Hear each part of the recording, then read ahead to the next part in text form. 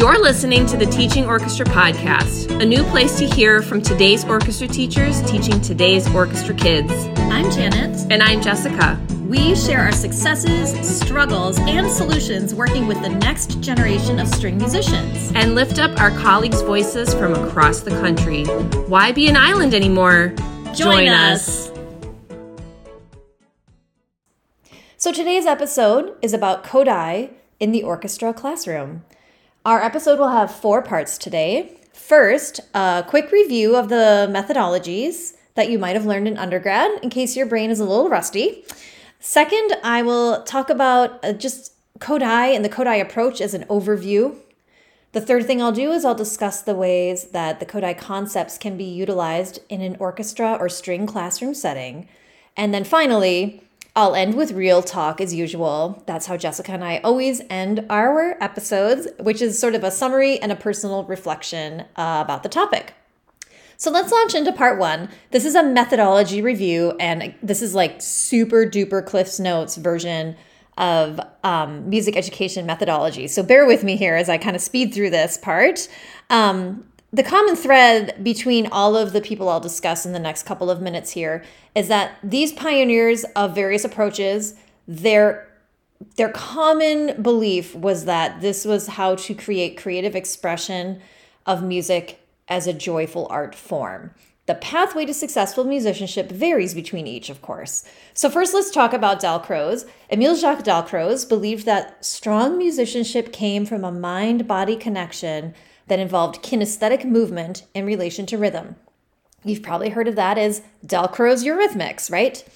Second, there's Carl Orff. Carl Orff's Schulwerk philosophy, integrated speech, unpitched and pitched percussion instruments, as well as movement that corresponds with folk songs and poetry.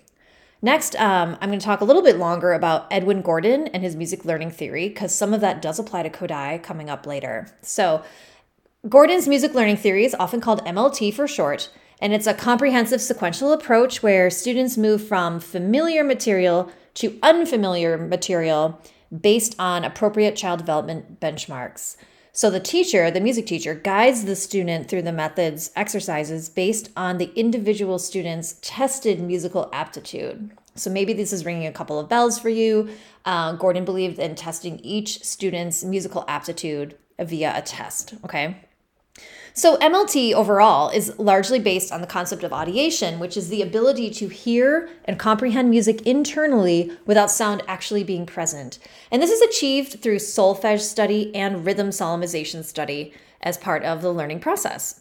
MLT is inclusive of all music instruction. Gordon's exercises and pedagogical sequence can be applied to any musical setting.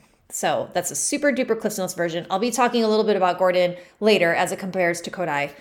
Finally, the last one I'll talk about before moving on to the big guy of the day is Suzuki. Suzuki is most familiar to string people. Suzuki believed that children were born with the innate talent and capability to learn and perform at a high level with the correct training.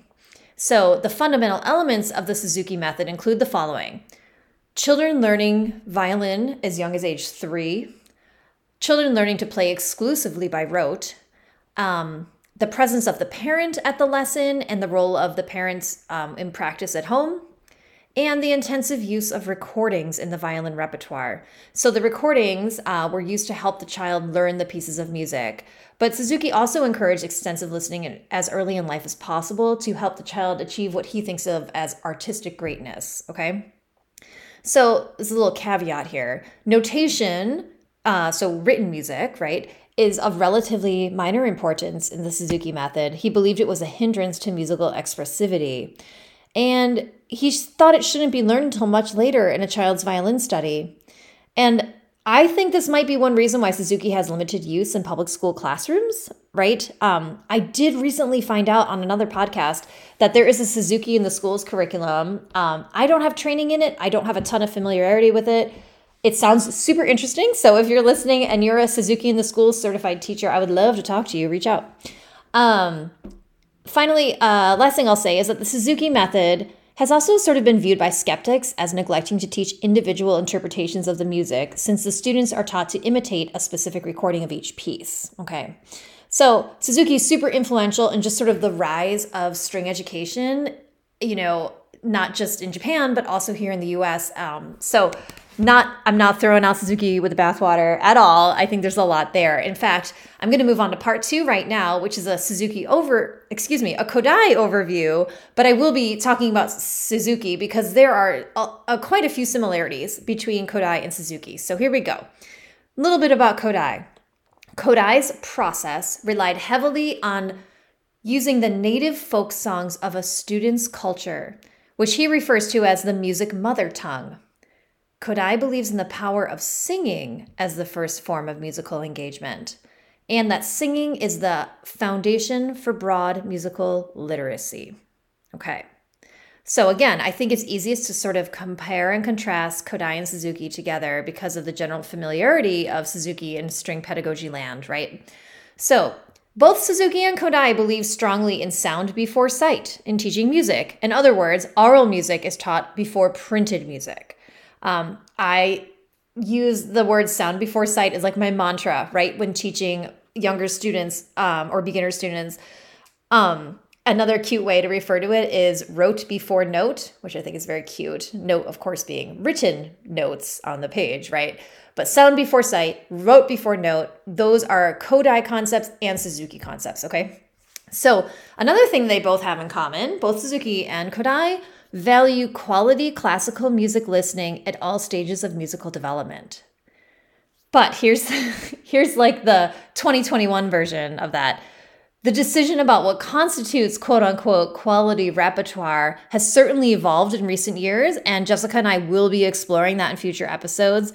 To both Suzuki and Kodaly at the time, quality repertoire equaled classical music, and that is to mean Eurocentric music by dead white guys, okay? We know as educators now in 2021 that quality repertoire should encompass so much more. It's super important to represent different cultures as much as possible and to use that as a pathway to our students' learning. Okay, but again, future episode, just putting that out there. Okay. Both Suzuki and Kodaly's method ideally begins at a young age. Unlike Suzuki, though, Kodaly, and to an extent, Gordon, an MLT, was focused on child development and how child development relates to the teaching sequence. So that's what they have in common. Here's the big difference, though. Kodaly's method, and excuse me, I shouldn't say method. Kodaly himself hated the term method. So let me say that again. Kodaly's approach is based on singing as a first form of musical engagement through familiar folk songs. Suzuki's approach is on listening and imitating Western classical repertoire. Okay, so that's the big difference. To Kodaly, familiar songs or chants and rhythms then lead to the knowledge of solfege and corresponding current hand signs and rhythmic solemnization. Then that process leads to fluency in reading printed music. Okay, it's kind of a lot to unpack, but I'll keep talking about it as we go along here so I can help you process that. Kodaly's goal was for all students to become, quote, the musically literate adult. Literate in the fullest sense of being able to look at a musical score and think sound, to read and write music as easily as words, end quote.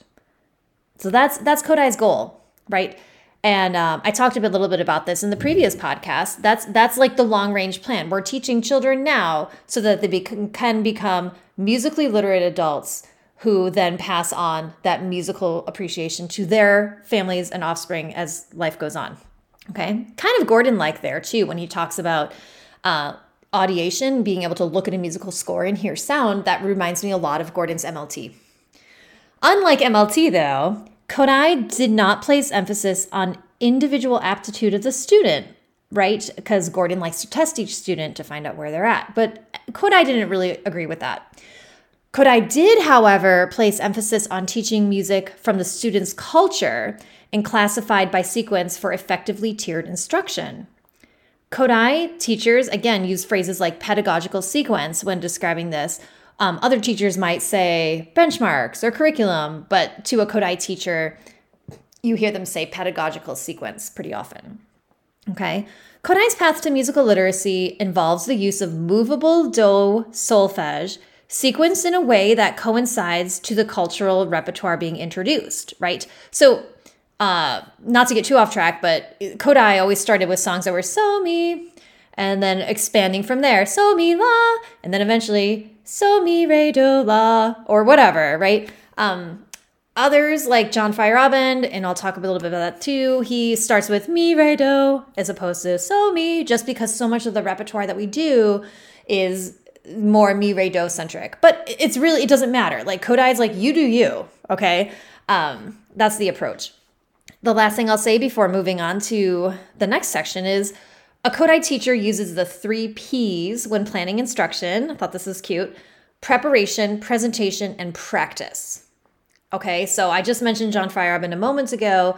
John Feyerabend's First Steps in Music and Conversational Solfege curricula lay this out. The conversational solfege is for older students, elementary. First Steps is for like birth to age 5, basically. But the conversational solfege curricula lays everything out in 12 steps. And those 12 steps, without going through them, goes from modeling familiar rep, rote instruction, modeling familiar rep, then unfamiliar rep, and then eventually the students decode. That's like all part of one unit. And then once those 12 steps are accomplished, you move on to the next unit.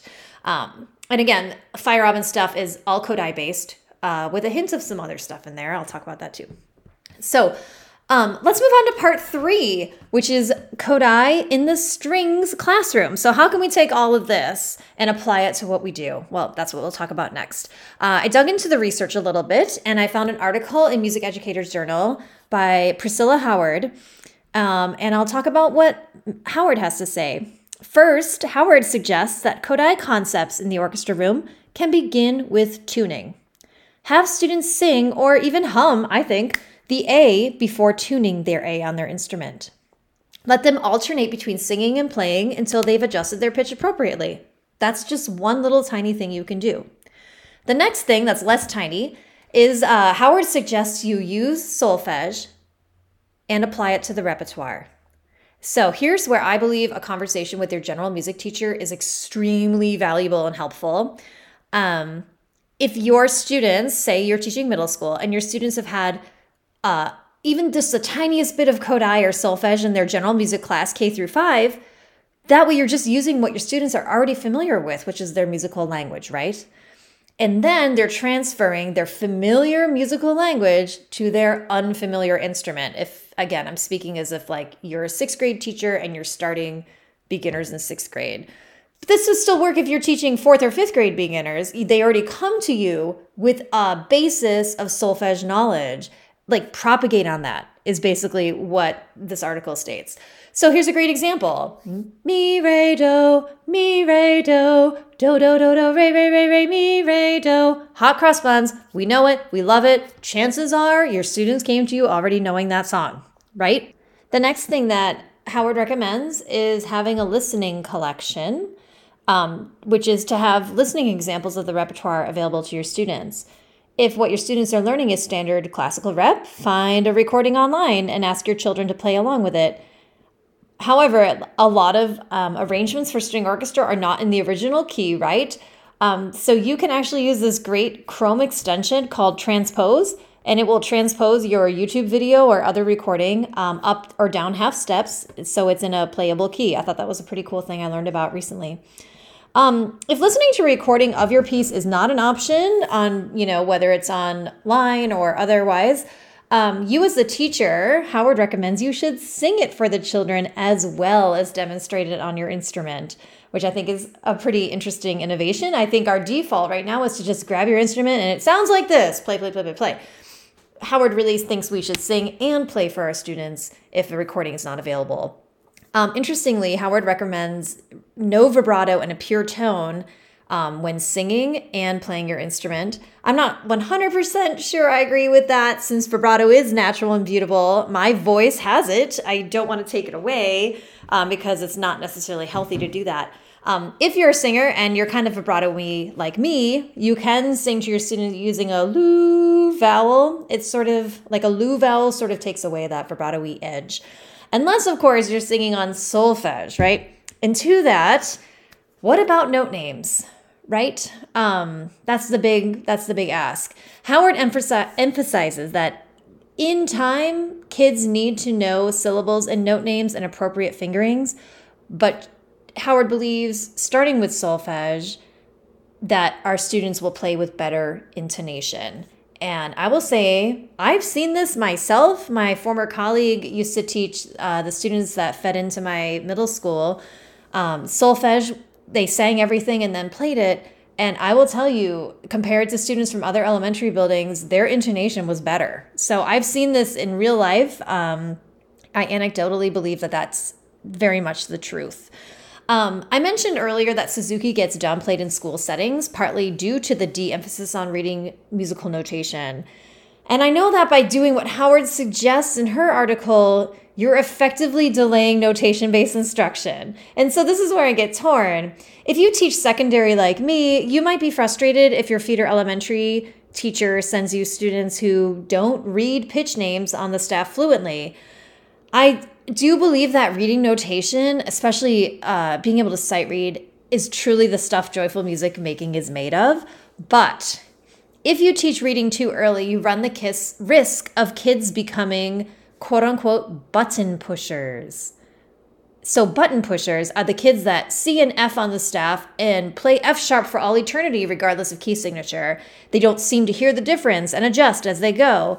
Teaching note names as they apply to left-hand finger patterns too early is essentially teaching muscle memory and de-emphasizing the listening component. An amazing article which introduced me to this idea of musical button pushers is called Musical Literacy, Reading Traditional Clef Notation. That's an article by Janet Mills and Gary McPherson, and it's in the book Child as a Musician, which I read for a different graduate class I took. And it absolutely changed me. It's a great book. It's really a college textbook, but it's a collection of essays and articles. Highly recommend. I'll put a link in the show notes. So, we want to avoid our students becoming button pushers who just ignore what their actual sound is and they're constantly adjusting for the tonality. A second article I found about Kodaly in the instrumental classroom was from 1990. It's by Bernstead and Fioca, also from the Music Educators Journal. And the title of this article is Bringing General Music Techniques to the Instrumental Class. So this article lays out a sequence for teaching strings in the same way an elementary general music teacher does. Okay? 1, listen to the melodic or rhythmic material. 2, students echo the pattern on previously learned rhythm or pitch solemnization. 3, play the patterns. Then once the students have learned this concept, then you present it visually. So that's 100% Kodaly right there, okay? The authors also say that, quote, each instrumental educator should consider incorporating the system of rhythm or rhythm syllables that is used in the elementary general music program in one's school system. All right, so I said this earlier, same thing. Ask your general music people, they know so much, right? So maybe your elementary school students learned traditional rhythmic solemnization. Kodaly uses ta and tt. Gordon uses do-day. So ask your general music teacher what those kids know. Use that familiar language. Interestingly, Fire Robbins Publications, which are Kodaly based, actually use Gordon's do-day system. So kind of an interesting twist there. The next thing I say is this is another confirmation of how general music feeds your string program right here. The song repertoire of the general music program can also be used in your instrumental classes. Yes, right? This is the folk song that's already in your students' ears. They're coming to you in orchestra with a pedagogical knowledge of simple songs, even if that teacher didn't use solfege at all. Either way, you want to propagate on that.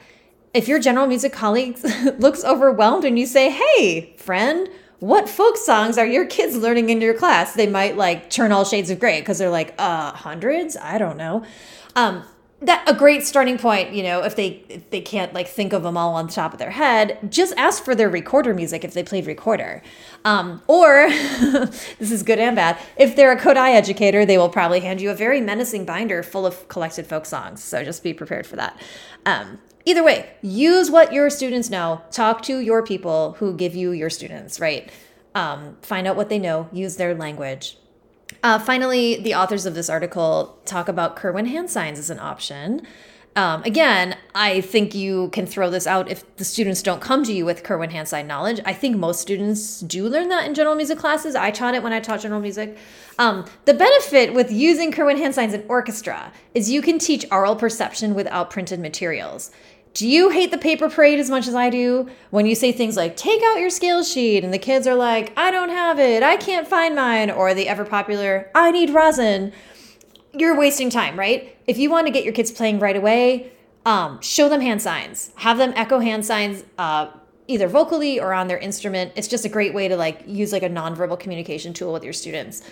Let's see. The next thing the authors say is they talk about rhythm explanation, and they call it something different. They call it an echo response.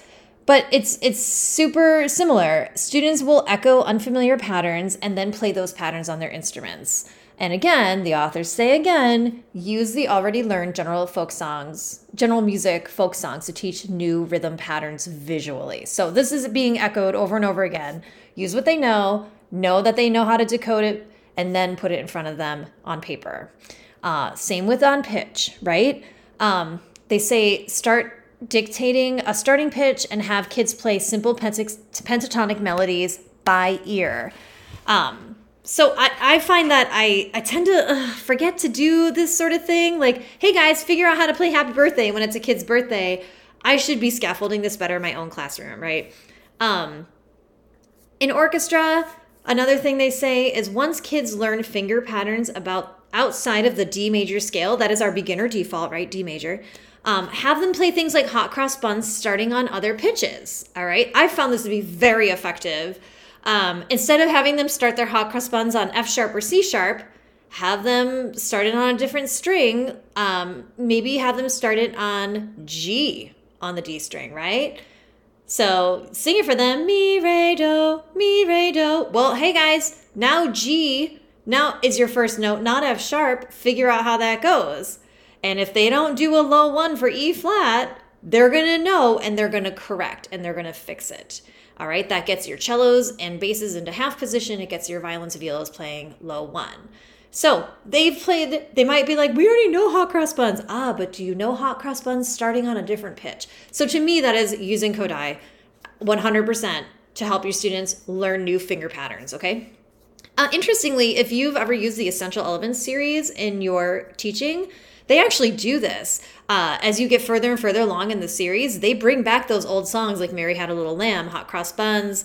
I can't think of any others, but they do that later on. The difference is, though, they present it visually first. And I think you can absolutely use Essential Elements if you still like it, but you should present it orally first, then have them open their books, and then they're like, oh, Hot Cross Buns starts G on the D string. We're in the key of E flat now. Okay, I get it. So that's just another way you can utilize it. Now I'm going to move on to part 4. Part 4 is our real talk section. So I'll kind of do some summarizing here. I'd like to just start real talk with a disclaimer. I personally am a former general music and choral music teacher. My undergraduate degree is vocal performance. Singing to students does not bug me at all. It's super convenient, and I can do it from the podium with my hands free. I can restring a viola while singing to my students. It's a way I multitask, okay? However, I do realize that many instrumental music educators are not confident or comfortable singers, especially if they lack solfege skills. But I will say this, a little vote of confidence here. Even if you're judgy of students, I mean, middle schoolers, come on. Your judgiest students are not judging your vocal quality. Your biggest goal is just to demonstrate pitch accuracy and articulation as best as you can, okay? Now, if you're nervous because solfege is not your thing, I would just start small. Practice singing solfege with simple melodies, the ones you know well and the ones that you do all day and hear in your head all night when you're trying to sleep, right? You can also write the solfege in your scores, just abbreviated solfege, just like D for do, R for re. I find that to be really helpful.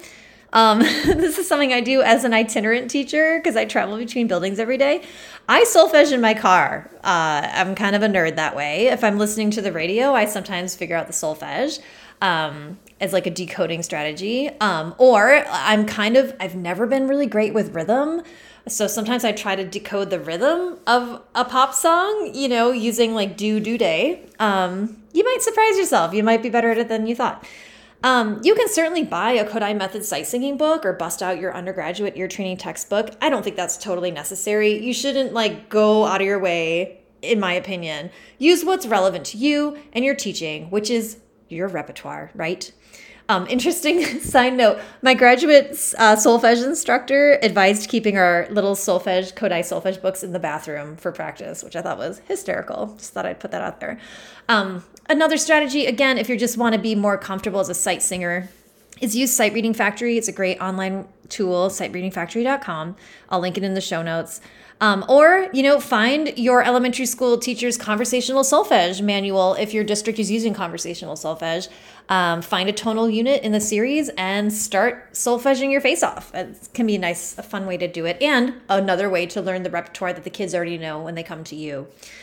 So remember that Kodaly wanted children to learn solfege in the way that we learn as English speakers to speak a different language, which is learn orally before visually with lots of repetition. Okay. That's why Feyerabend calls his Kodaly-based curriculum conversational solfege, right?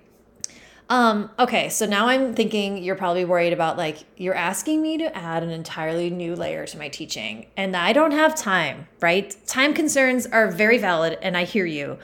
Singing, and when you're singing to your students and you're asking your students to echo vocally, it means that they're not playing, and they're there to play, and I get that. But I just want to say, I think in the end, this saves time. Being an orchestra teacher, or any music teacher anywhere, is a multitasking nightmare, okay? So you can demonstrate vocally while teaching a concept while tuning an instrument. To me, that's what I do. If I had 14 arms, I could tune, 7 instruments at a time and still teach with my voice. If you're asking your students to sing as a group, that squirrely kid in the back row isn't making excuses not to participate by saying things like, again, I need rosin. No, you don't need rosin to sing, kiddo. Just sing, right? And in the true Kodaly way, what they're hearing and producing vocally will translate into playing accuracy, intonation accuracy, confidence on their instrument, etc. Plus, and I think instrumental people tend to forget this, when kids are singing, they're being musical. I'm an advocate of the CMP model, Comprehensive Musicianship Through Performance. That is another podcast I'm very excited to do down the road. Musicianship matters. One principal I worked for years ago had a motto, and his motto was go slow to go fast. Go slow to go fast. So while adding Kodaly methodology seems to be slower than just having kids go straight to notation, you're really just asking them to go straight to notation and start pushing those buttons, right? That button pushing analogy. Okay, read what you see. You see an F, you're going to play an F. You see a G, you're going to play a G. Doesn't matter what it sounds like, I do think that adding this extra step with singing will pay off over time. I've seen it in my own school district, and I do believe in it. Okay, and here's the next elephant in the room. You might experience your students protesting. Your students might say, if I wanted to sing, I would have signed up for choir. And here's your answer to that. You say, all musicians sing. And if the word sing or singing becomes like the dirty word in your classroom, call it something different. Say, okay, we're going to vocalize or we're going to verbalize this song, I think are ways to get around the singing being like the triggering word, okay? So, all right, everyone, we're going to vocalize your part starting at measure 5. 1, 2, ready, go. I think is a great way to get around if you have a very, very adamant class that they won't sing. If they start with pedagogy, like this singing approach in orchestra, when you first get them, they know no different. So that's the most ideal situation. I think transitioning older students who haven't had to speak rhythm syllables or sing on solfege syllables before playing, you might have a bit of a war, and I hear you. In that case, I do think it's okay to loosen the reins a bit and simplify. Maybe just focus on singing the melodies for them on solfege and have them echo back on their instruments. I feel like that's a fair compromise. If they won't sing back to you, you model solfege, they play back. And maybe like another approach is not even mention, okay, kids, we're going to do this on solfege now. Just know that like mi means F sharp, re means E, do means do. You don't need to say that. Just model that. So to me, that's still utilizing Kodaly methodology in a way that suits you, your comfort level, your students' comfort level. So I might say, okay, everyone, we're going to play the tune that sounds like this. So do, re, mi, do, do. So do, re, mi, do, do. And all the kids go, 1812 overture, right? So that's, if that's as far as you get with this, that is okay. You're still modeling to them a musical language, and they'll come to it when they're ready. So that's this episode, Kodaly in the orchestra classroom. I hope you found a few little nuggets that you can take away and apply in your classroom. Just know that you don't have to go all in with this. We all come to teaching our orchestra kids with different levels of strength and security around these different methodologies. It's just one idea. And even if you don't get past modeling in solfege and having your kids play back, or even something is so simple, right? I mentioned earlier, have your kids sing the A. Have your kids hum the A. You're doing something that Kodaly would love, and that is just a great place to start. So we'll be back. Our next episode is tips and tricks for group instruction. We have some great ideas we're excited to talk to you about. Thanks, everyone.